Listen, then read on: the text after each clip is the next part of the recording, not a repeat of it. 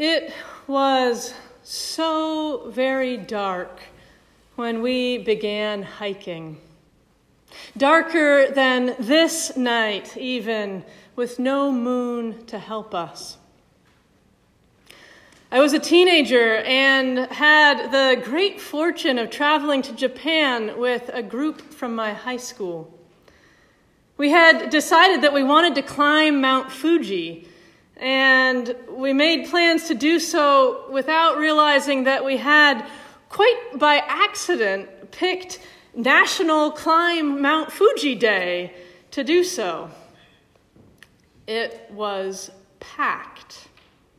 Pilgrims thronged along these narrow, ashy trails, slowly winding up into the clouds, making what was for many a sacred journey.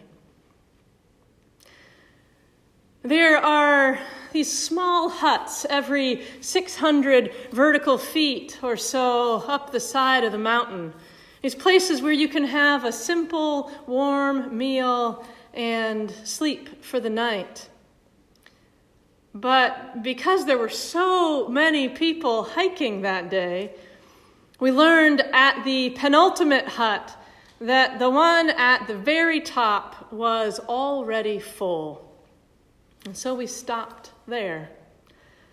We were ravenous, and we ate and then fell hard asleep. We had learned from the other pilgrims that an important part of the experience is watching the sunrise from the very top of the dormant volcano. And so, trying to be all in, we set our alarms for 2 a.m., hoping that would be enough time for us to make the final leg. We were aching and bleary when the alarms sounded, but we rose and we put on our filthy boots and heaved up our packs and began again. As we stepped out of the hut, we stepped into total darkness.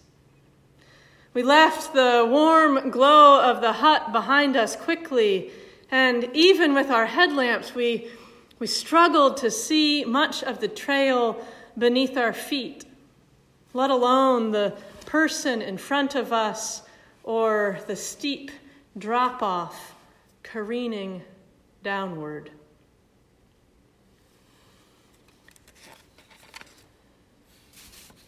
It is into such darkness that Mary steps too, by herself. I have lived with this story for a long time, and that still catches me. Mary, even in her fear, even in her grief, even as a woman in those times, Mary sets out alone to come to the tomb. Arriving just as light begins to thaw the night, she has still such a difficult time seeing. It's not just her eyes that have not adjusted, but her heart. The tomb is empty, and the only possible explanation she sees is that the body of her beloved teacher has been stolen, adding insult to injury. Her friends are no help either. But she stays, persistent in her grief. Mary remains long enough that everything shifts. He has not been stolen. He has risen. He has returned. It is beyond the pale, more than she can take in at first. But slowly, finally, it clicks.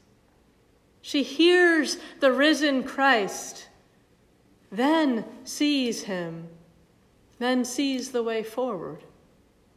She sees and then continues on to become the first apostle. In that first reunion, I've often felt frustrated by Jesus and his insistence that Mary not cling to him.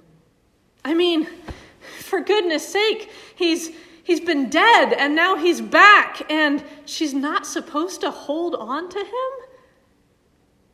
It has felt preposterous to me.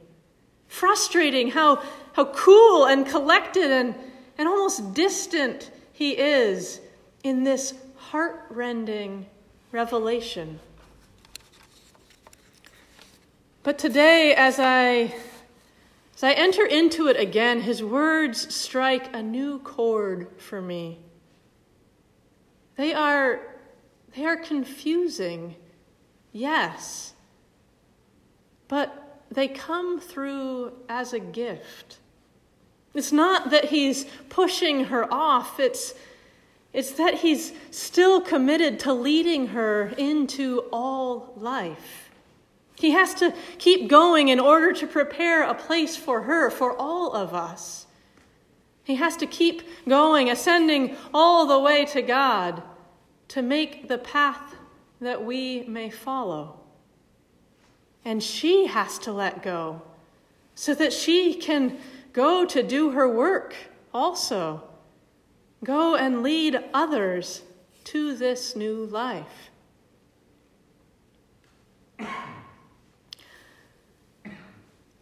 Back on that trail on the side of Mount Fuji, we stumbled a great deal. We had headlamps on, and yet still we bashed our shins on rocks we could not see. We missed these hairpin turns in the trail, wandering instead off into the scraggly bushes. And generally, we struggled through the night. But we pushed on and up, and slowly my vision adjusted. I began to see just barely the silhouette of the mountain, still rising up above us. But more than that, I realized I was beginning to see this faint twinkling, these pricks of light that were present for a moment and then gone again. I paused there on the path to take in this strange light. And in that, the light began to organize itself. I suddenly saw it and knew this was the path. I was seeing the twinkling of headlamps, those belonging to the pilgrims long up the trail. They were showing me the way. I looked down behind me and saw them there too, these lights showing me where I had been, showing me that so many more people were coming after us still. From the light of our own headlamps, we could each see only a foot or two in front of us, barely enough to stay upright as we climbed over boulders and skated through ash. But because all of us walked together, the winding path became visible. We crested the top of Mount Fuji just as the night was beginning to soften.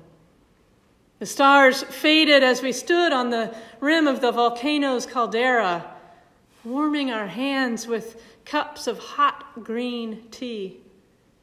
As the sun finally rose above the distant mountain ranges, the sea and the clouds caught on fire all around us.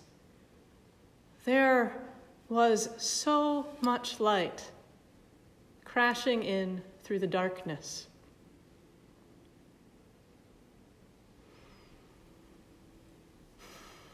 Friends, the path is dark.